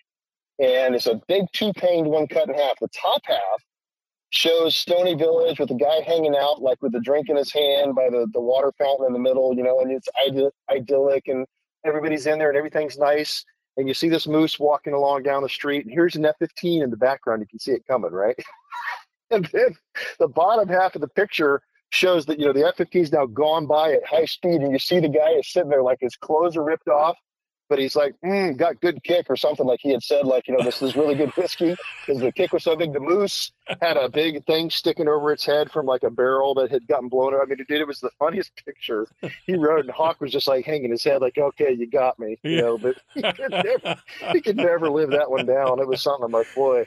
It's pretty funny. Put that in your office on the wall of shame. I mean, the Hall of Fame. Oh, it is. Oh, it is. He's very proud of that now that it's all over, but it is the funniest doggone picture. So, well, that was there was another general that, or it was I don't know if he was a general or he was a high ranking officer on a base.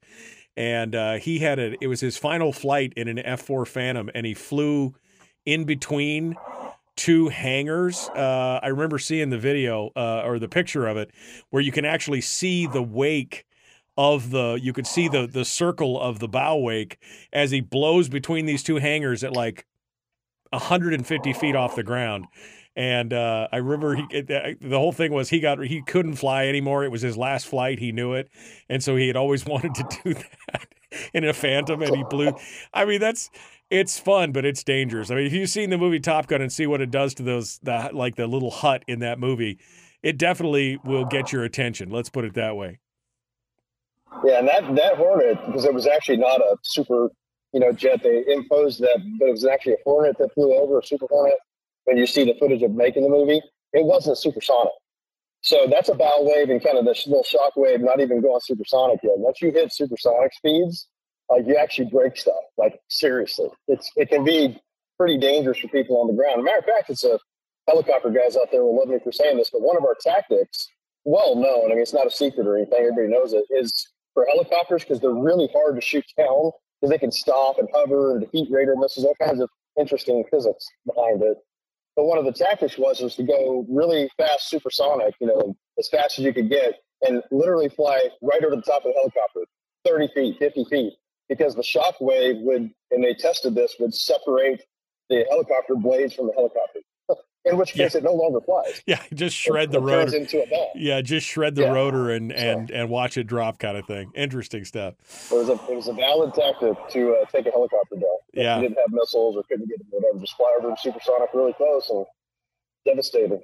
So, yeah. Anyways, known facts. Well, let's continue. Let's continue on here and talk a little bit about some of the things. Yesterday, and I'm sure you've been working, so you probably didn't hear it. We had Brad Keithley on. And he brought up some interesting points, but one of the things that he brought up was the latest report from the Permanent Fund Corporation on the status of the earnings reserve account. And he put out a chart that kind of charted what they were trying to say. The Permanent Fund Corporation is now saying that the ERA only has $540 million available in it. Now, the voodoo accounting that they did for that means that they already accounted for the 2025 draw and a bunch of other things. But basically, you could see right now that the argument is going to be, we just don't have enough money in the ERA, so we're not going to be able to pay out a permanent fund this next year. And this seems to be kind of the tactic where they create the crisis, and now they're going to exploit the crisis. What are your thoughts on that? What are your thoughts on how Go ahead. Mike, we've been saying this for years. The goal of certain old guard members, maybe even some new ones, into the legislature, there are some new ones actually that don't like the dividend. The goal of certain lobbyists and groups that want to make sure all that money is preserved for government so they get their slice of the pie. They don't want it in the hands of the people. And probably the fund itself, not as much against the permanent fund dividend as just wanting to manage it like a sovereign wealth fund where they don't have to worry about this pesky dividend thing. Like, they want the earnings reserve to go away. They want one big corpus that can't be touched and used for dividend checks, because that's the ultimate excuse, right? Once you get there, they don't have to they don't have to listen to the argument, oh, you're breaking the law, you're not following the statute. They're so tired of hearing it, which is why I'm so disappointed that people have battle fatigue on this one, because the legislators need to be hearing that over and over and over again. You're breaking the law. You guys don't follow the law because it's valid. And not just on the PFP, on all kinds of topics, right? The 90-day thing. I mean, they want to repeal that so bad. One of the legislators had a thing to repeal it.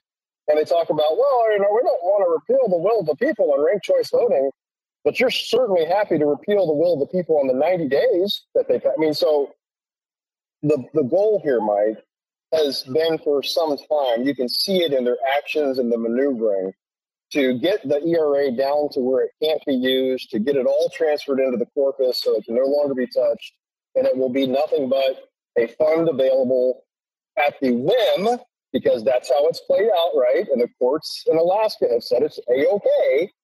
It's the whim of the legislators for how much they deign to give you from the fund, if anything at all. And it's all preserved at this point for government. That's where it's headed. Anybody that wants to be intellectually honest about it can see it. Look how much money they've moved at this point, billions and billions of dollars into the corpus, and they're so proud of that. We're protecting it for future generations, and we're moving it into the corpus. Well, but you've violated the intent of what previous legislatures and governors did to create the permanent fund and the dividend. You have violated the intent of the statute and the people to provide a portion of the state's wealth to the people. You're denying the fact that it helps the poor and the middle class the most. And it is a boon to our economy that always comes out right at the end of summer when people need the help, right? In October, as we get into the doldrums of winter and tourism's dead and et cetera. So it's just, I'm as tired as you guys are. I'm tired of talking about it because they're getting away with it. And that's where this is headed. And it's, I predict and foresee the end of the end of the dividend. Yeah.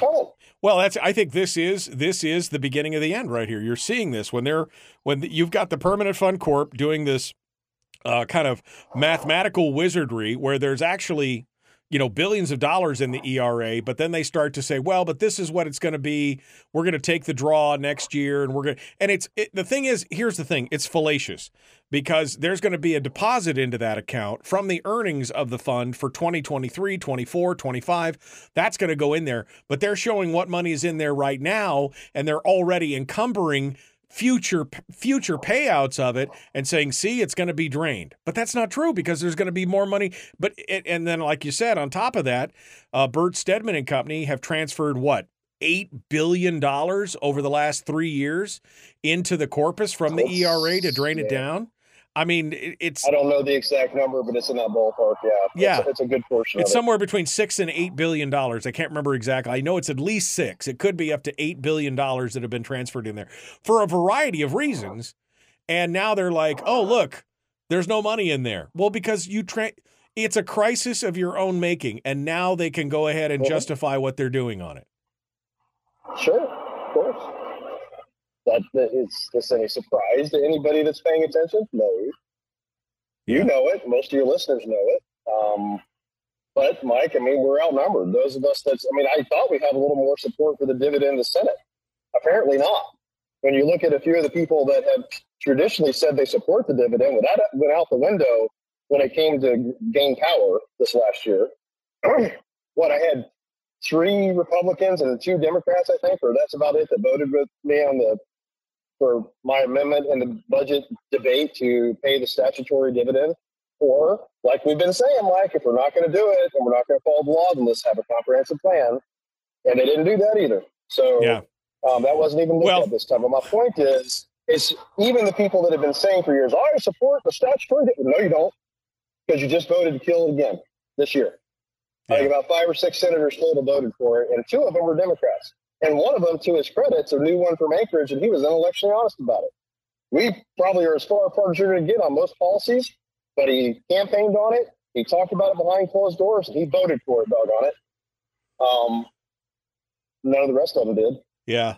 No. So I'm tired of listening to the, I support the dividend. No, you don't. You support big government. You support reserving it for government. And I'm tired of listening to the campaign trail, because next year, Mike, watch. Yeah. Watch it. Yeah. All of a sudden, they're going to support the dividend again next year. Mark my words. Yeah, no, I can see it.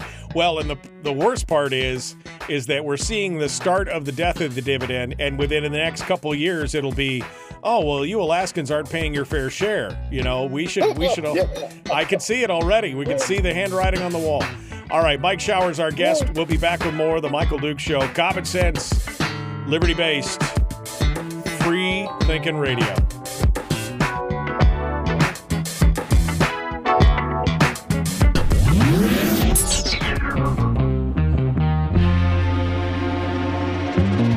Listened to by more staffers in Juneau than any other show, because their bosses told them to. And after what they just heard, oh man, they're going to be pissed. You're a bad, bad man. The Michael Dukes Show.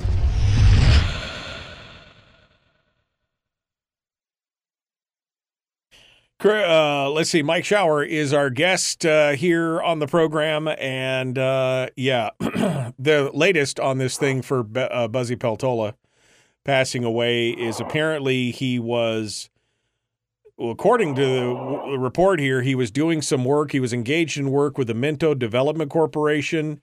He basically had dropped off 2 hunters to a site and then crashed on takeoff.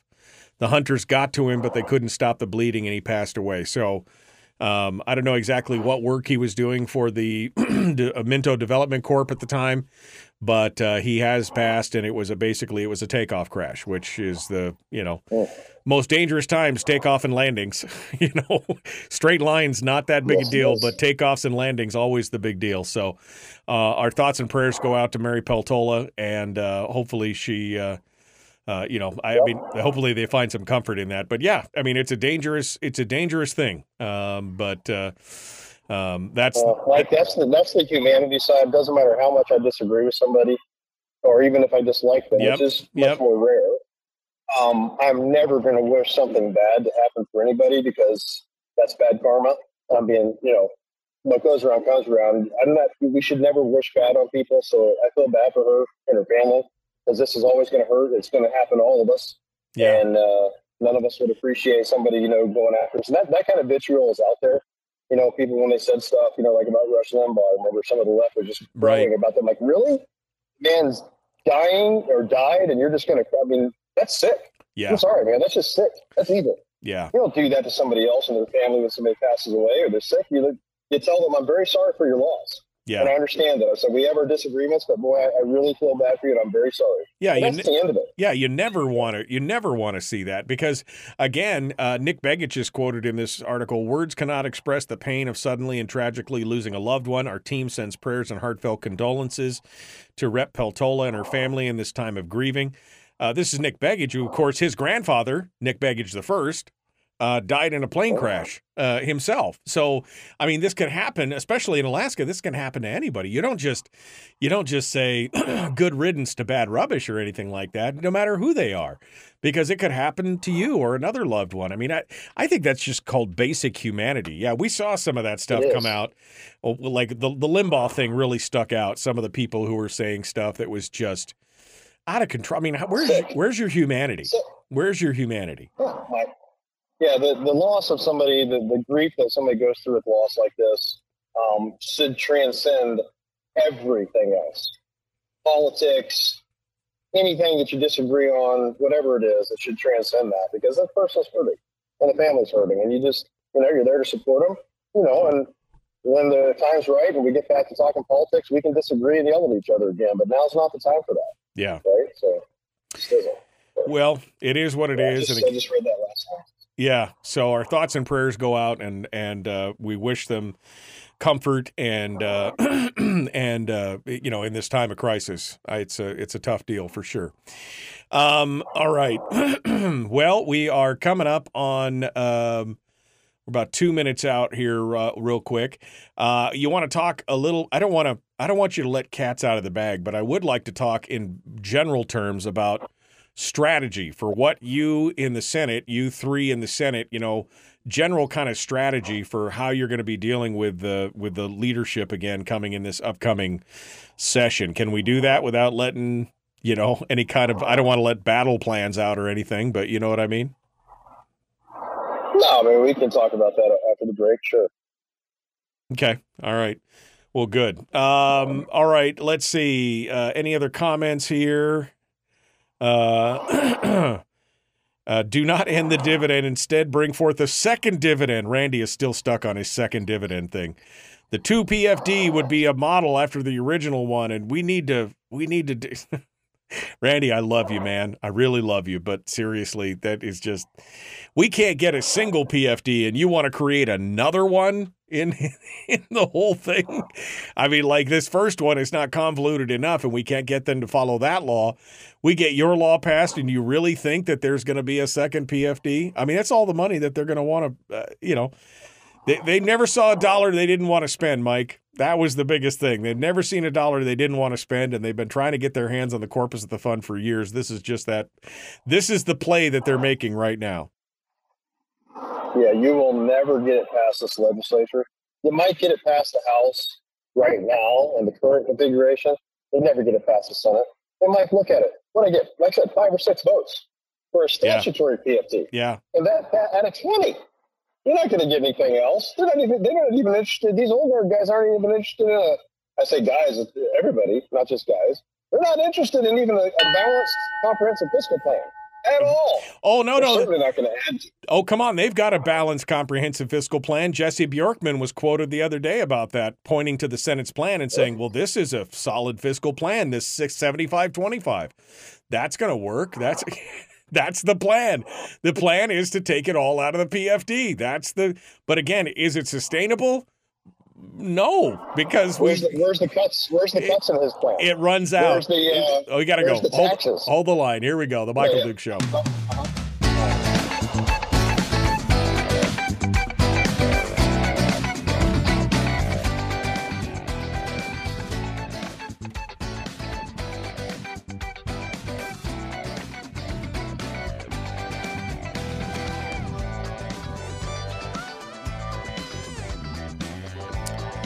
Okay, we're back. Mike Shower, our guest, the final segment of the show this morning.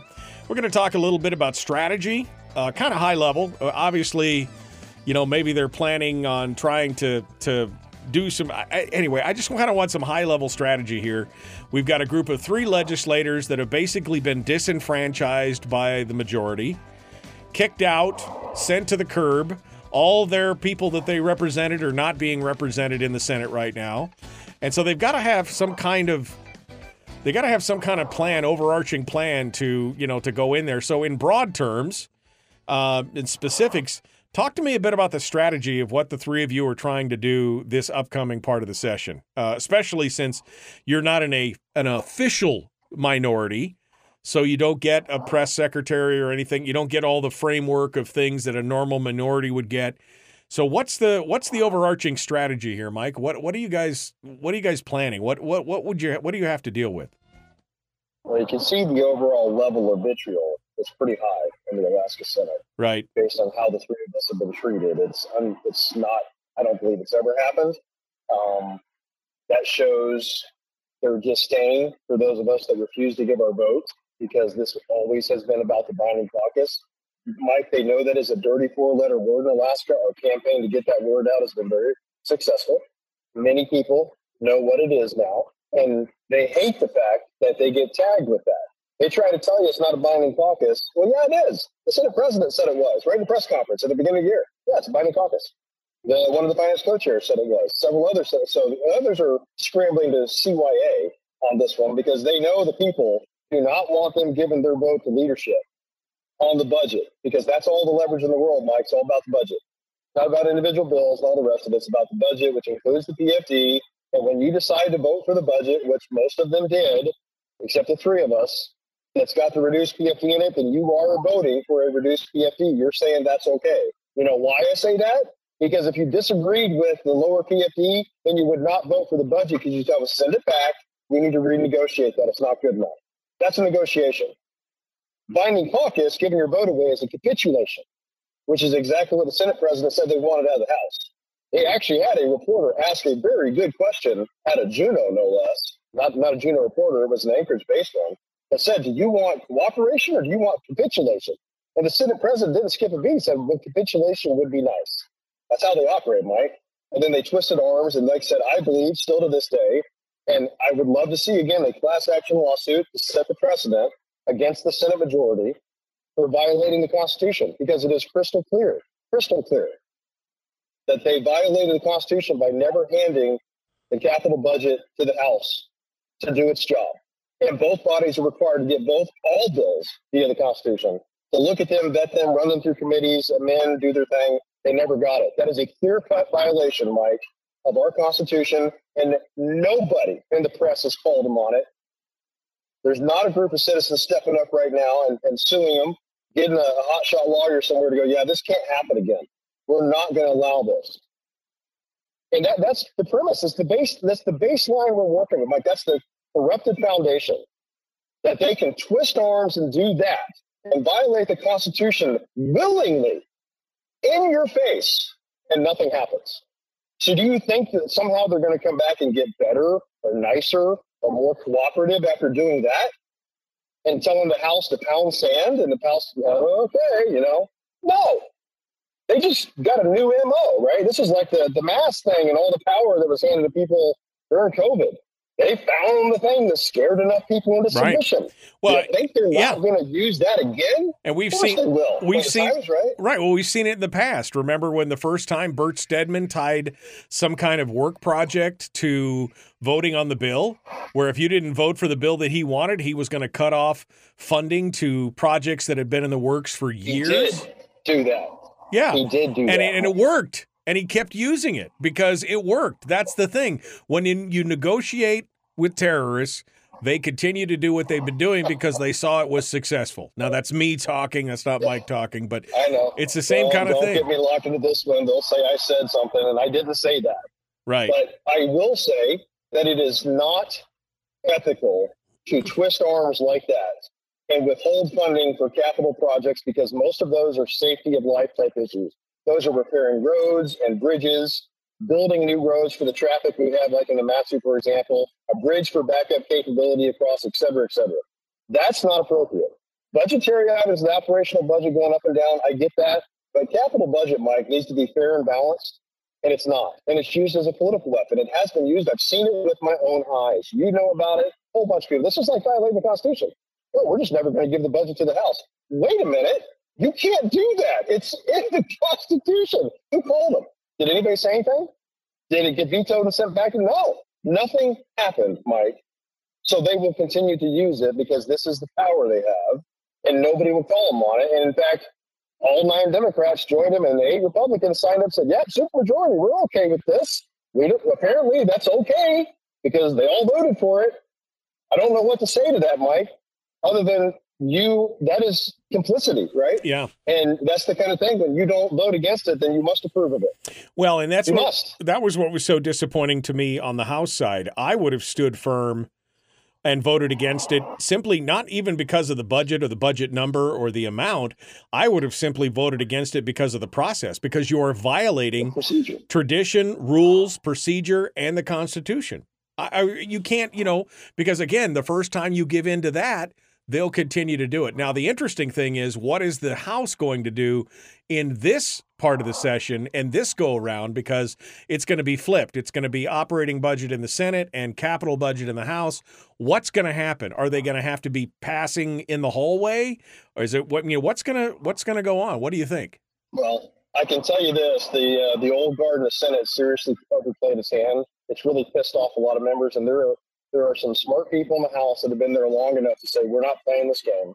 And they even pissed off some of the old guard ones that are in the House, right? Which is pretty hard to do because they usually work together. And I know this from talking to a lot of House members because I'm trying to cultivate good relationships there, even trying with some of the new people in the Senate and have, I think, decent relationships, but so be it. The power is more important, I think, right now to get the positions. I understand it. I don't have to like it, but I do understand why certain people are doing things. But I will tell you, the House as an organization, if you exclude the minority that's going to squawk about everything and try to align with the Senate, because that's where their Democrat friends are, the House Republican members, they're not happy. And I've heard some of them say, the Senate will not get the budget from us until they hand us the other one, period. They're not going to get it. So the Senate has essentially basically cut off that avenue for themselves, because I think what you're going to see this time around is the Senate or the House going, we're not giving it to you because you screwed us, and we're not trusting you again. So until the other budget's in our hands, you're not getting this one. That's what I think is probably going to happen. And that's just based on rumblings I hear from people, how they're going to play the game. And frankly, if I was them, that's what I would do. I said, after last year, I'm not giving you this budget. When you transmit the budget to us, we'll transmit the other part to you, period.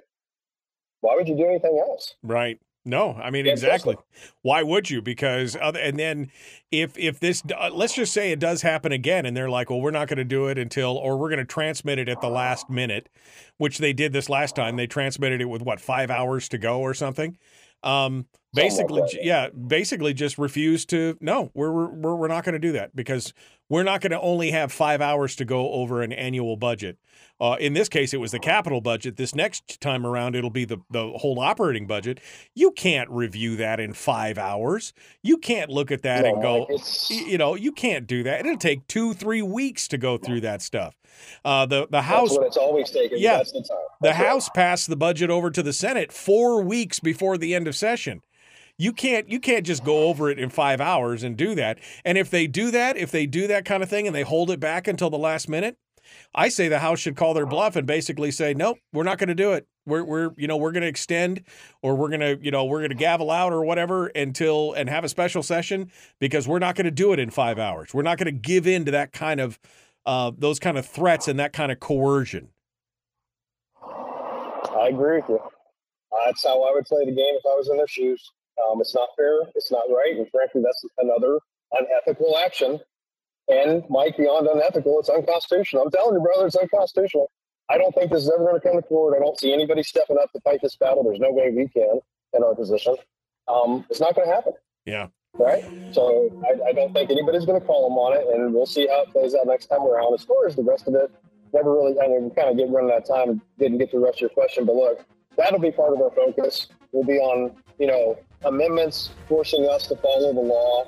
Let those legislators have to run on their record of not following the law or not doing things in the best interest of the state, or maybe not following campaign promises, right? Yeah. There's going to be plenty of that next year for people that have to run. So I plan on filing all the amendments that need to be filed across the board. Yeah. To hold people accountable and focus on next year. Because again, the elections are coming, and that's how you get them is on the votes that they put forward in the year before the election. All right, Mike Shower, thank you, my friend. Hold the line for just a second. Folks, we're out of time. Tomorrow, we talk about the change in attitude towards education in the country, and then we'll be talking with Nick Begich in hour 2, candidate for U.S. House. The Michael Dukes Show. Be kind, love one another, live well.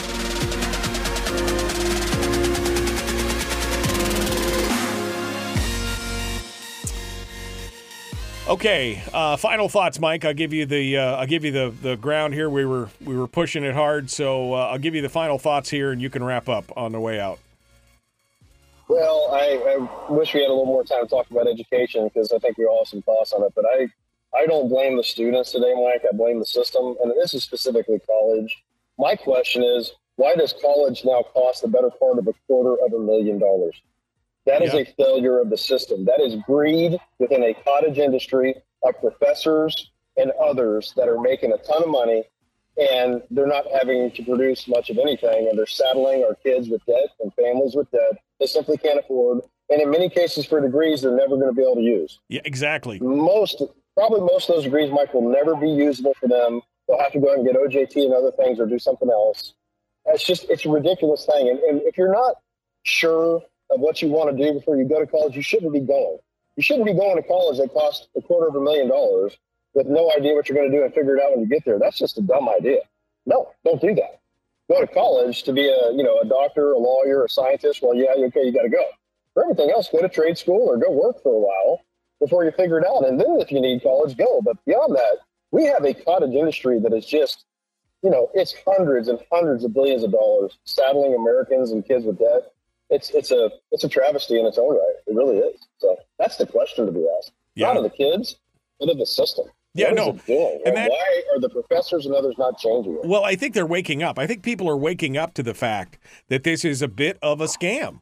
that basically, get a good education, get a good job, you'll be successful. Everybody's got to have a college degree. Why? Why do I have to saddle myself with $250,000 in debt, or 200 to 250 for just a general state college, let alone for one of the big ones, Harvard or Yale or whatever? I mean, you're talking about $500,000 or more going to those places. And what does it actually give me in the long run? Does it do anything, does it do anything for me? Where more and more people now are going to, like you said, voc ed, on-the-job training, apprenticeships, rocket courses. I mean, all that kind of stuff. That is the way of the future. And I think people are starting to get it. I think the pendulum is swinging back in the other way. And that's going to be, I'll be honest, that's going to be very bad for colleges. You're going to hear a lot of crying and boo-hooing from colleges about how they need more state support now that they've lost all this income that's coming in, and a lot of places will try and prop them up because of it. And it's a sinkhole. It's a money pit. They need to stop. Yeah, Mike, but teachers' unions are powerful. They have a lot of support, and it's not just them per se. They get a lot of support from the other big organized unions, AFL-CIO, IBEW. They're one big happy family, Mike. They're going to support each other for that cut of the taxpayer dime. They will. And so it's a hard thing to overcome. And remember, Alaska is a very union-centric state. It is a lot of union power comparatively. And with a small population and a massive public sector on top of that, this is a very hard problem to solve. You're not going to solve that with a few new legislators. It's just not. So, and I get people upset about it in your crowd and the radio audience, but folks, you got to have numbers back to 21-11, 1 and 5, or 3, I guess, in the Supreme Court, because a lot of this stuff goes to the Supreme Court. But, you got to have the numbers, or you're not going to win these battles in a state that is controlled by unions. And frankly, it is, from my perspective of what I see. Yep. They have massive influence and massive money. So it's just one of many problems, like getting the power back from the federal government. You go, what do we do? Well, one of the things is go back to the original intent of our framers, which was this is a federated system, where the federal government is not overly powerful. Well, in the last 100 years, our federal government has basically usurped just about all the power. Right. One of the things we can do to change that is go back to the states having all of that power that was never meant to be in the hands of the federal government. Right. That would start swinging some of the pendulum back where it needs to be, so that we can regionally take care of ourselves with more local control. But that's going to be a hard road to hoe as well. Yeah. There's no, a lot of money and power in the federal. It's a heavy lift. It's a heavy lift. Once they've got a taste, they don't want to give that power up. That's for sure. All right. Well, Mike Shower, thank you, my friend. It's good to talk with you. We will catch you next week, maybe. All right? I should be good next week, so hopefully we'll be on normal. Thank you, my friend. Appreciate it. Appreciate you calling in. All right, folks, we're out of time. We got to go. The Michael Duke Show, Common Sense Radio.